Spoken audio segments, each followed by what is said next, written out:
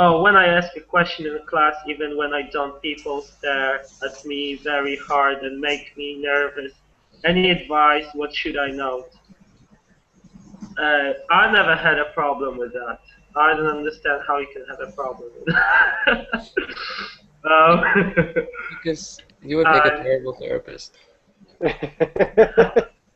it just doesn't exist. If it doesn't exist for me, how does it exist for you? Well, well, that's I a mean, solipsistic view there. that's, that's right. Anyways, Well, just say nervous, uh, nervous. No? If you're nervous in if class, someone is like, nervous. But if there's someone many. is like, Be uh, mindful of all points. I mean, but it might be difficult to be mindful about it. I mean, if you can go this way to be mindful about it, but you just try. Hey, just don't be afraid of making mistakes, or like, you know, just that's the way it is. You know, you just that's who you are, how you look like, how you speak. So, you know, it shouldn't be a problem. How about being mindful of it? Or be mindful about it. I'm just giving my sort of advice. Be mindful about it. You can investigate it. You might get enlightened. And okay, I know how it works. You might get enlightened, though. Yeah, you might get enlightened and understand what's the cause and how is it. But But there's no.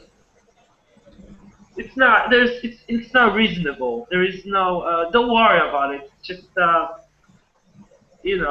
just there is no actually reasoning behind being nervous because someone is looking at you. so Like, does telling him to not worry about it mean that he'll be able to not worry about it? no, I don't know. I'm just telling him that it's actually like it's like try to note on a piece of paper actually why you feel nervous and why should you? What's the what's the reason for it? Some logical points, like, you know, because there's no logic behind it. Why should you be afraid? I can't get it. I mean, I made a mistake. I made a mistake, and I made. But I don't. I That's personally think that's going to help him, Lucas. I think he has to really see for himself that it's pointless, and the only way for him to do that, I think, is to be mindful of it. I think writing down and saying, "Oh, it's absurd," isn't really going to make him see that it's absurd, because that's all mental activity. It's not really realizing, "Oh, this is absurd." He has to look at it and see what he's doing to himself. I think that seems to be what's shown through meditation.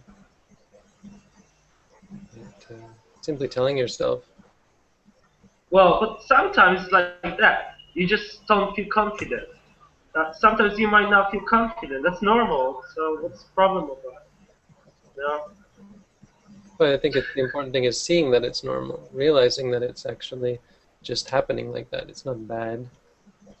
Now, well, if you don't feel confident, just tell them, "Hey, I don't feel confident."